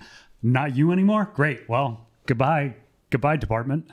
Yeah. Okay. So that's Randy a lot of the times is like trying to get everyone some like at least general basic narrative knowledge. So instead of like one department having to handle it, because some of these places are like smaller like satellite organizations, like some of the parks, some of the government organizations he works with, like the USDA. It's like these little satellite organizations. They don't have a PR department, so everyone in the organization, at least he's trying to get them up to some general narrative knowledge. Very cool. Yep. So those will probably come up at some point soon. One of them's already finished, and it just got pushed 2 weeks or something for various reasons. Yeah. Nice. So that'll be on Modern Rogue. I'm glad we're finally getting some sort of communication knowledge out there. I was a little nervous at first because I was like, is this going to be like... He's going to be a pickup artist guy. Yeah. But I think they turned out well, and people I feel like it's just not heavily prioritized when people are growing up in the United States to work on their communication skills. And I think it's so vital. So Yeah. I'm glad we could at least shine a little bit of a light on that. Yeah. And it gives us something to put in the gentleman category. Right. That is not making cocktails. Another Modern Rogue shoot. This video has already come out about the technique to chop down a tree, not necessarily doing the action of chopping down a tree. Sure. But how to chop down a tree. And John, I'm assuming you wanted to bring this up because of the intro, the interesting Yeah, intro sets for I that. forget which one it was attached to. I think it was on the sharpening an axe. Oh, sharpening video. axe, excuse me. And we did a cool POV intro, and I just thought it was fun. I've been watching a lot of Breaking Bad lately, and just wanted to see if I could do it. Yeah, so it's a POV shot of the axe blade, and Jason picks it up, and you're seeing it from the blade's perspective as he. What does he do? He goes and chops. Starts chopping. He Just him walking. Just him walking with creepy music rising. That's it. How? Tell me about the rig for this, because this is something you could have just done with like a GoPro and a GoPro. Yeah, I wanted adapter. a nice prime lens, and but yeah, I could have just done it with a GoPro. But if you see the picture there, it's I had to drill into the axe itself, like the wood part where the head is. I had to drill the brace onto it, and then I had to add those pipe a metal tie. Yeah, the metal ties to it, and even then, like as much as I tighten it all down and stuff, you could still see it like kind of It's bouncing it's a around little shaky. Yeah. But it was fun. It's a fun idea. I like that.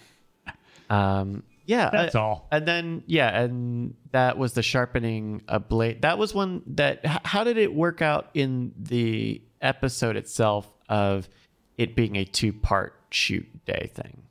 Because we came back to it. The next day to sharpen they had to more. do time travel because they're like, apparently some people think a whetstone should be actually wet, even though that's not what wet means when you say whetstone. But and in some cases it should be wet, depending on the stone you use. That was definitely something on the shoot day that I was unsure about. Of like, I hope they're not thinking it needs to be wet because it sounds like wet, but it's spelled differently, obviously. But yeah, okay, cool. Yeah, and so they did. And they I like this, my time travel effect. Yeah, they did a little like, oh, hey, we jumped into time. Yeah, it was fun. Very cute. Jumping into time. Let's see a couple more things here, John. Yes. You have been teasing it on this program for months, nay years. Yeah. There is now progress on the Modern Rogue flats. Yes, I have built 3 of them. Yes. I am building the 4th in the next couple days, and the 4th is kind of a beast because the 4th is going to have a lot of accent wood on it. There's one panel that's going to have a lot of like nice discolored wood, and it's going to have shelving with like LEDs to highlight like trophies or whatever. And that one is going to be heavy as hell. So I have to build it in a certain way where I can have actual casters attached to it and the braces so that we could just, press on the wheels and wheel it wherever we need to. And so the image that we're looking at is also kind of a 5-panel backdrop design. What level? This still feels very rough. Oh, it's very rough, but then we're going to paint it and design. It's I don't know what more to add because really this is just about like what the flats will look like. Yeah. And all the other stuff will be us adding to it. We need just like a geometric design or something so that is the single color flats have a little more dynamism to it. Is it a company mandate to every set needs to have a bunch of big letters in the background? Because that's kind of what we got going on right behind us as well. I think I saw it in the business plan. Yeah. I mean, honestly, the reason this is so barren is because, well, I'm going to do this, and then Brant, Bryce, Brian, Jason will have opinions about how we should change it or add to it. So right now, this is sort of a blank canvas. Gotcha. The only thing I'm really certain about is that accent piece. Okay. And Corey already bought me the wood. Thank you, Corey. There we go. All right. So that's the flat update. I just remembered something that a Scam Nation shoot we had that we can talk about very briefly here. So I'm pretty sure I've talked before on this program before about it's a little tough to we're a little low on content on the Scam Nation side in terms of stuff that's been written or prepared for us to shoot. Even going back and like if we want to, one thing we had talked about and have done a little bit of is like going back to very old videos and redoing them or reshooting the concept of the video so that it's in high def and it's not 20 minutes long and it's not just overly bad, and have an old Netflix DVDs by mail ad in the middle of it, and that ad is 6 minutes long, but we did end up having a shoot over the weekend, the day before the pipe smoking, I believe it was the day before we went and did the pipe smoking Modern Rogue episode, but it is I guess I need to figure out if we're going to do any branding or specific positioning of it, but the idea is we've taken 3 old Scam School video concepts and put them into one video. My God. Yeah, Now I there it remember is. the Yeah. shoot. I forgot. We shot it in there and we been a busy rearranged week. all the furniture. Yeah. So we kind of shot it like we shot the palming how to palm different objects video. So it was just Brian speaking to the camera. It was in the kitchen space over there, but like we mentioned, we turned everything 90 degrees. It was kind of like the tying a necktie set up like up against the brick fireplace. Gotcha. But with the couch and the table. And just 2 cameras. Yeah. Just 2 cameras. And I think it went really smoothly. And between that shoot where, we stopped and did B-roll as we were doing it, and like for focusing on it in real time, which is a lot easier to do when it's just Brian talking to the camera. It makes me want to rethink a little bit the structure of how we shoot Scam Nation videos.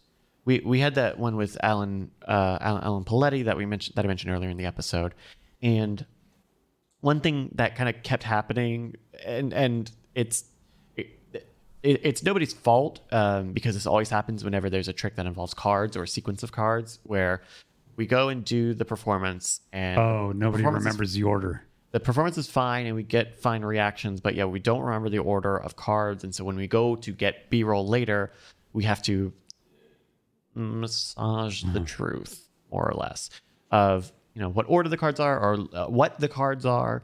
And I remember in that moment being like, this is a sign of us not doing something the best way we can do it, because it's super inefficient for us to go and record the whole thing of him doing it and then have to do it all over again, basically, just so that we have a good footage looking at it. So kind of like how we summertime of last year, where we shot where we shot a bunch of Scam Nations kind of differently. So instead of having the master shot, we focused on 2 faces cameras and a floating B-roll camera. I think there's a version of that for magic tricks or physical things, not just puzzles, that we will probably experiment a little bit with the next time we have a traditional Scam Nation shoot like that, because it takes up a lot of time to just redo everything. And it becomes incredibly sloppy because we do it and the performance is great, and then we have to stop and say, did anybody remember the order of the cards? How can we recreate this? What can we do to recreate this? And then in editing, it becomes a nightmare because it ends up being this like 5-minute block where we don't know where now we have a problem that we have to solve, and then a couple minutes of like us redoing everything, and so I think so I don't know. I don't know what that looks like yet, but I have just been in the mindset of like, if we didn't have a master camera, the 2 side cameras would and could be more dynamic and really get in on stuff. Because like I watch a lot of like reality TV stuff, and a lot of stuff would be 1 or 2 cameras in some cases. And I think I think of like, say, iconic reality TV show moments. There's a really great there. I'm calling it great, and I'm about to describe something kind of bad. Real Housewives of Beverly Hills. The end of season Real 1. Housewives. Yes. At Beverly Hills, end of season 1. Kim Richards is like gets drunk, and her sister confronts her about her sobriety problems. And a lot of this scene is like takes place in a limousine, right? Like Kim is just like having them drive her around, and Kyle gets in, and like there's definitely only one camera in this scene, but between like how it's edited, because obviously it's edited, and how you would have had to shoot something like this, going back and forth, getting a conversation, capturing a conversation, and it being this like kind of big dramatic thing where you can't just have people play along and be like, hey, can you say that again? Or, makes me think like, I think if we could be more dynamic and get a little closer in and be a little more sure of our stuff, our shots, I think it would be worth in various cases losing our center master shot, or having that be something else.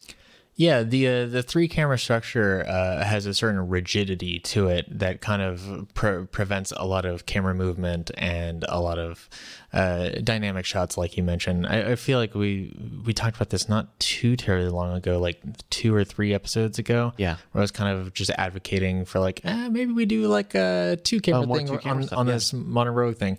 And it also, I think there's a certain problem that happens where, we developed this, we landed on this 3 camera solution. Right. I don't want to make it sound like we invented 3 cameras. But we kind of landed on that because, we do so with Modern Rogue in particular. And we would do like this sort of documentary style thing of like, you just go and hopefully we'll have enough cameras to have enough angles that somebody saw what happened. Yeah. And I think sometimes having that many cameras can allow whoever is in front of the camera to be like, oh, well, I don't really have to worry about making sure that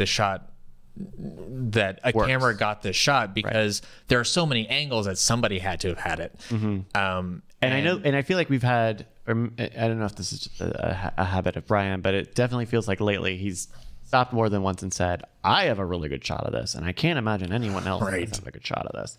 Which, the big one was the slim jimming a car lock open, or blackjacking. No, I think it's a slim jim. I did the rough cut on that. That cell phone footage saved that. Yeah, right. Absolutely saved that. Where I think if we were not reliant on having, say, a master shot, not to say that we couldn't have a locked off shot like we did for like the through the car shot. Like I think we could have 2 very dynamic cameras working that shot or working that episode, and gotten equally good results. What we need is 5 cameras, 2 for the subject, 1 master, and then 2 to be dynamic. Bam. And 8 tripods. Okay. Just go back and forth, and then attach a tripod to 2 other tripods. That way, it's a brace to keep them locked in. The 6th camera needs to be the crane shot, though. Oh, sure. Obviously. Are we ever going to bring the crane over from the old warehouse? You just jinxed us. Now it's there for another 6 months. Okay. Yeah, let's do it. Someone has to do it, I guess. Corey, is he out there still? Corey, if you're listening, Corey. please bring us Corey. and the warehouse definitely has plenty of space for it. I guess once they finish getting the AC installed, they'll have actual space in there again.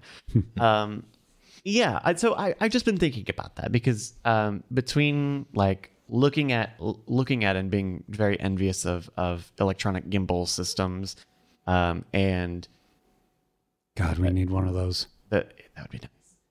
And looking at, I don't know, just feeling this way about editing some of this Game Nation stuff recently. It's just made me go like, well, if we shot this differently, it would have been both smoother and we would have had very good cover. So anyway, this all is to say, like, we did this Game Nation episode about a mini routine. So an opener, a tweener, and a closer, all in one thing. And I think it went pretty smooth actually shooting it. Yeah. And I think if it's anything like the palming an object episode, I think it will edit very easily, both in terms of having a ton of coverage. I mean, when we did that palming episode, I mean, we got a bunch of angles that we never used, just because we could do it. And that's almost that format, which I think we could replicate or reuse more and more and more, is, I think, maybe in my mind, closer to what, when we rebranded as Scam Nation, kind of what I hoped we would do more the type of format we would do a little more with Scam Nation stuff, which is, It's just about the magic, bro. Focus on the content and have it set up in a way where we're not reliant on going on location literally every time. Have it where we don't need to rely on having people who don't know magic, and rely on having content that someone who doesn't know magic, and we can pull them up and teach them this whole thing. Like, I think it's furthering opening up the Scam Nation format that I like. And so we'll see how that video will go up tomorrow. Not tomorrow, but this week. I'll be working on it tomorrow. Cool. So that was a little Scam Nation thing. Yay. Any other topics before we do some off-topic stuff? Any other business going on? It's been pretty good around here lately. Here's a quick thing. The three of you, Brant, John, and Matthew, are now currently sharing the 2-person editing room. Yeah, remember when we were like, hey, there are so many rooms in here. Why are there 2 people in the same room? And now there are 3. Yeah. How is that going? It helps that I'm an extreme early bird. And Brant's a bit of a night I owl. take the night shift so that way I don't have to be around anybody. Yeah. So you've like settled into coming much later in the day, Brant. For these 2 weeks. Yeah. And it's not like you guys are sharing desks. There's a third desk and a third computer. Right. In there. Yeah. But I could understand that. Brant and John, it's been, I guess your second month now of sharing the room outside of the threesome. Outside of the 3 people sharing this room. Otherwise, how was it kind of being office buddies? Brant came in earlier than he does for these 2 weeks, so if that means anything. Okay. Yeah. It's all right. Okay. All right. In fact, I've been assuming every day I go home the last week and a half, I've just been like, oh, shit, maybe Brant's taking today off. Oh, because you guys hadn't seen him yet. Yeah. Okay. But Yeah. Are there any like wish lists for things to get into that room? You guys have got a pretty swanky setup in there. The mini fridge, a weight bench, that big TV. we did have to give up our weight bench because of Matt. So But it'll sorry, be guys. back once he's gone. I mean, also, the TV's never on when I'm in there, and I never use the fridge, so Okay. those are all things that are not really a thing for me, at least. Pretty great for me, Bryce, if that's what you were asking. Ooh, do you guys I have don't a? think I was. Do you guys have an AC in there? It's gonna get pretty. No. Yeah, you have a Okay, window. got a unit. little Yeah, AC loud unit. as hell when you say, turn it all the way yeah. up. Of course it is. But it's good that you guys have it, because I know that I've come to the HQ property and the door's just open because it's so hot in there because all the computers are running. Well, Yeah. also for me, I like to leave the door open because it lets in a lot more light. Okay. When the sun is kind of over there. So, and also sometimes you just get like a big load of fresh air coming through, and Yeah. I just kind of like You're gonna get that. bugs. I close it when it gets dark, so that way it's not too bad. Okay. With that, but Yeah. Very cool. And then Jason now has a desk. Kind of, yeah. Yeah. People would never see it. He's sharing it with the equipment room / the green room. But he's got a nice little desk in there. And I think by virtue of having a desk in that space and moving the couch around, it has caused that space to solidify and kind of have a little less transient of equipment floating around. It's cleaned itself up. It's cleaned its game up a little bit. Like the telescope used to be in there, and that's not in there anymore. Like stuff that it wouldn't even belong in there in the first place is gone. Is that room still supposed to be like, hey, y'all our guests, come hang out in this room on this couch that nobody ever uses? It's, Oh, like a green room? yeah, but Brian pitched that as the green room. Ooh. Just because that couch seems to take up a lot of space, and I've it's nice to have a good couch. I've never seen anybody using it I go and use it. I take naps on there on occasion. Sometimes on shoots, if I want to get away from everyone, I'll go and sit there for a few minutes. It's our green room. It's How not about yeah. I think the only time I've seen it used in a green room capacity, and Brian was very very loudly happy and exclaiming how he was using his green room, was when we had, I think it was when we had Mike TV and Trey Warren in here for Night Attack, and we were having this long setup. No, is that it? That was it. Maybe not. There was something where we had a bunch of people in studio. Maybe it was Justin and somebody. But anyway, there was one time when that room got actively used a lot.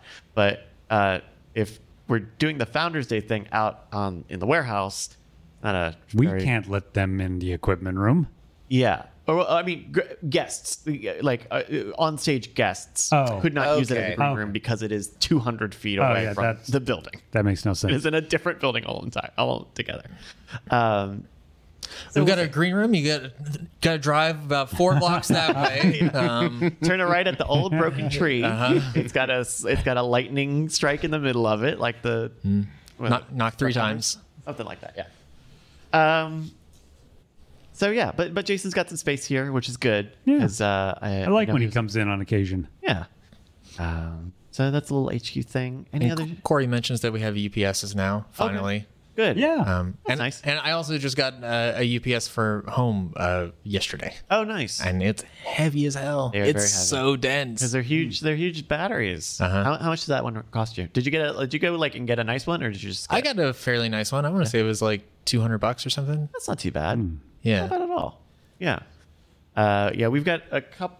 We got 2 in here, and yeah, now you guys have some in there. Yeah. And we replaced the battery of the one that was broken. One was broken?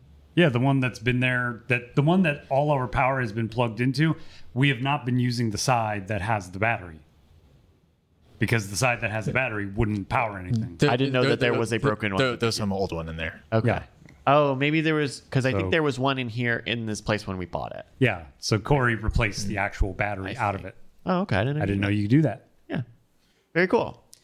Any off-topic stuff? We got about 10 minutes. Matt has one. Okay, Matt. What's mine? Tell him what his is.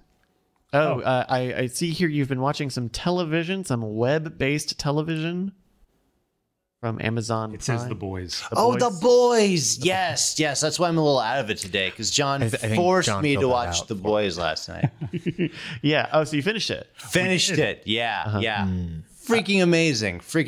Yeah. Yeah. Thank you, by the way. Welcome. It's a good show. Yeah, I was like from the first 10 minutes of the first episode, they had me. It just breaks so many conventions. It always goes like 1 or 2 steps farther than you think it's going to go.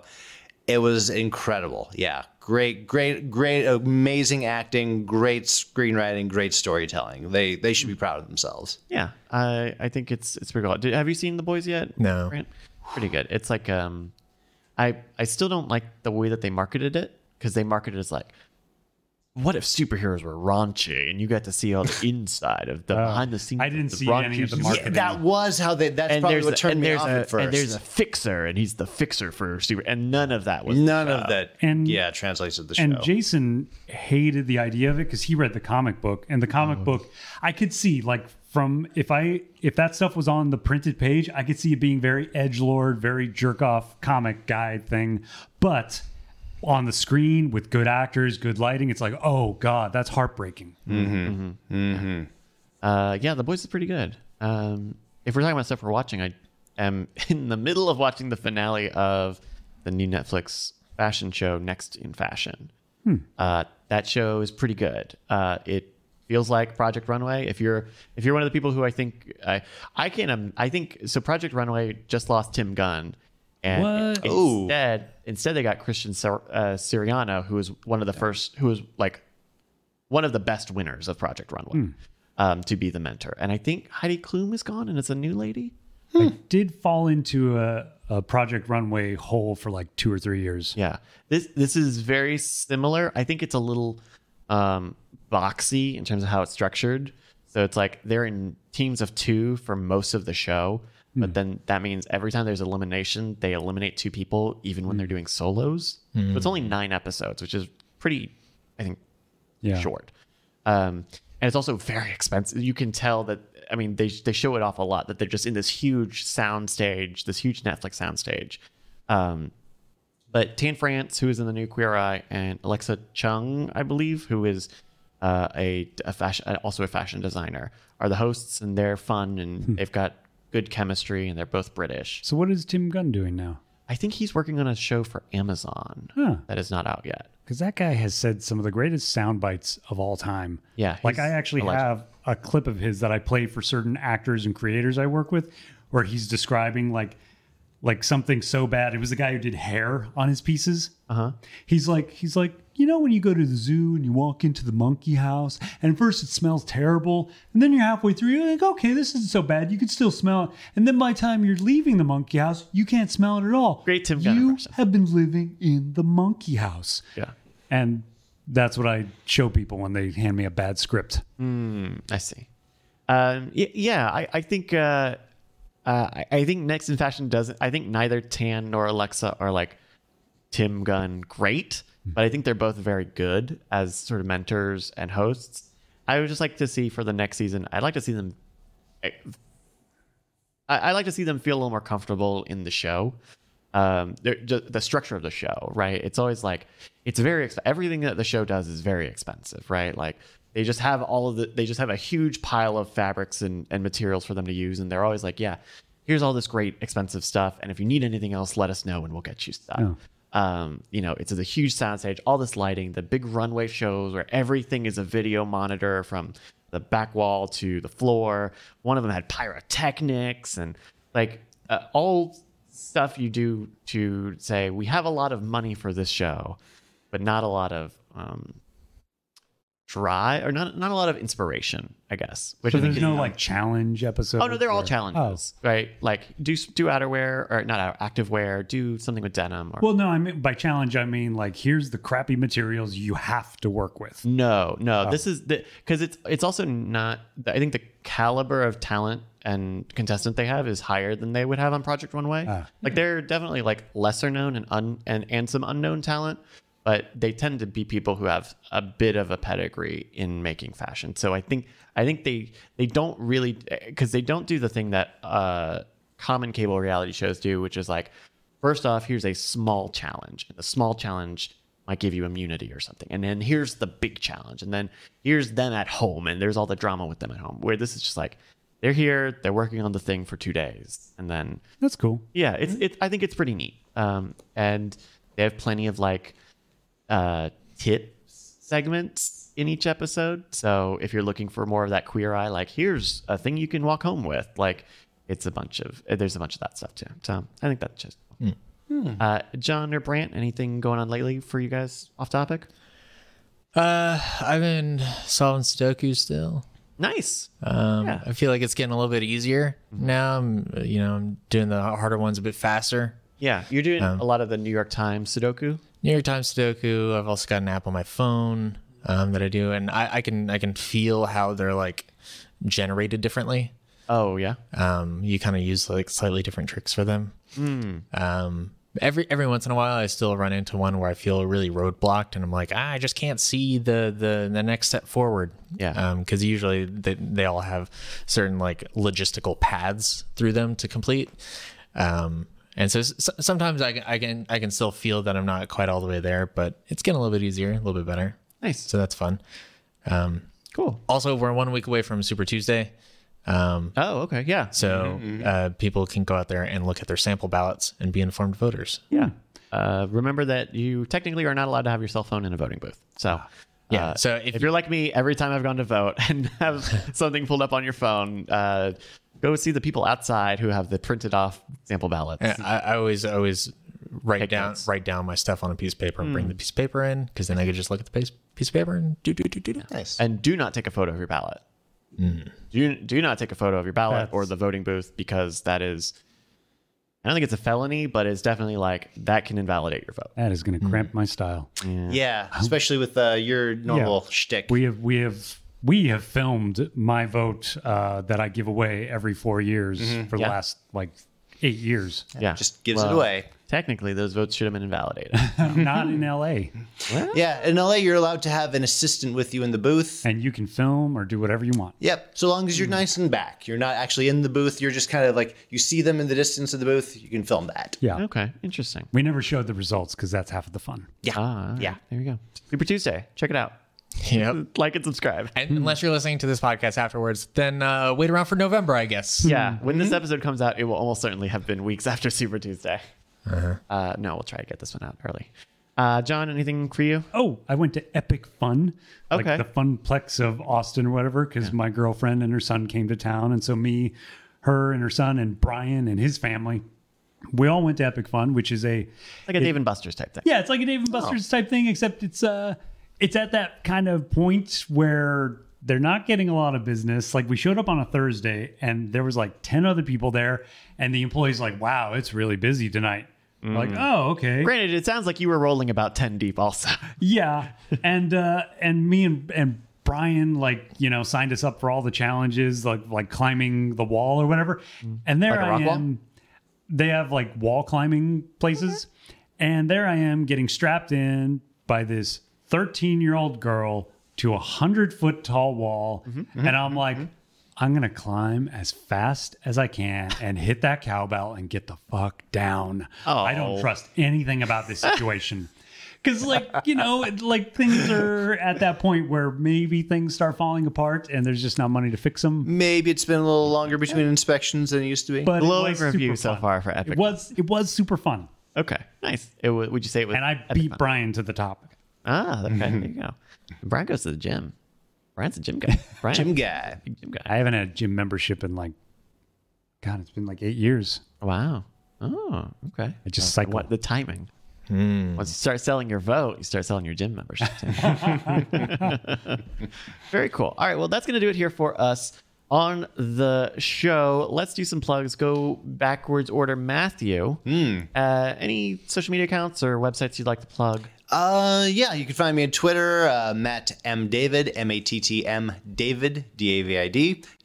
That's also where I'm at on Instagram. I never post to either, so good luck. All right. Very cool. John, anything to At plug? Skeptically Pwned. Skeptically Pwned. Okay, there you go. Brant, any plugs? These are all real. Tradition. You can find me on Twitter at Getawag, GATOWAG. Also Instagram at the same name. Also, I run the Modern Rogue social accounts at Twitter and Instagram. Modern Rogue Show. Modern Rogue Show. Yeah. Nice. You can find me on Twitter at Brycas, BRYCAS. I do the streaming here on twitch.tv/Night Attack. This Friday Night Bryce, I do a Friday night stream where I do games and stuff. This Friday is a big one. We're going to play a little bit more Splitter Steel. We're going to play this hacking game called Mainlining, but then, or at some point in the night, KFC. Have you seen this new KFC? No. Oh my goodness. I'm going to show them live reaction KFC thing. Okay. KFC has a new item on their menu. People in the chat might know about this, called Chicken and Donuts. Was that a donut chicken sandwich? And it is they have a sandwich that is a deep fried chicken between two glazed donuts. That makes perfect sense. I mean, chicken and waffles, like donuts, Yeah. like it's done. Yeah. Done. Yeah. Finished. So food stream.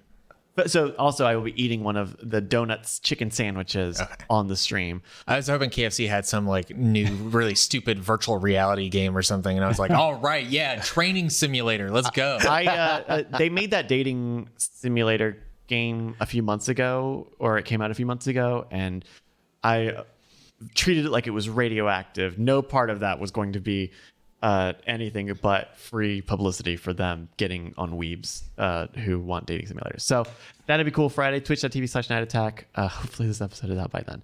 Or check the VODs. Hey, check the VODs. Check the videos. The sandwich is about 1,100 calories. Oh, Jesus. Per 2 or the 3 of those. Give my love for the day. That is before you add in macaroni and cheese, which of course I will be adding in. This show is called The Bizarre Briefing. You can find more old episodes, time codes, and all sorts of good stuff at bizarrebriefing.com. That's where you can find old episodes, good stuff like time codes, get the RSS feed and stuff. If you want to watch the video version of this show, youtube.com/scamstuff is where this gets posted every month. We tend to record this near the end of the month, so we just recorded this one for February, right? And we actually recorded it in February. Wow. I think it's maybe our first time doing that. Yes, I think it's maybe our first time doing that in like 6+ months at least. It's been a little while. Been a while. So thank you everybody for watching, listening, tuning in. We'll be back next month with more. And with that, we'll say bye-bye. Bye. Diamond Club hopes you have enjoyed this program.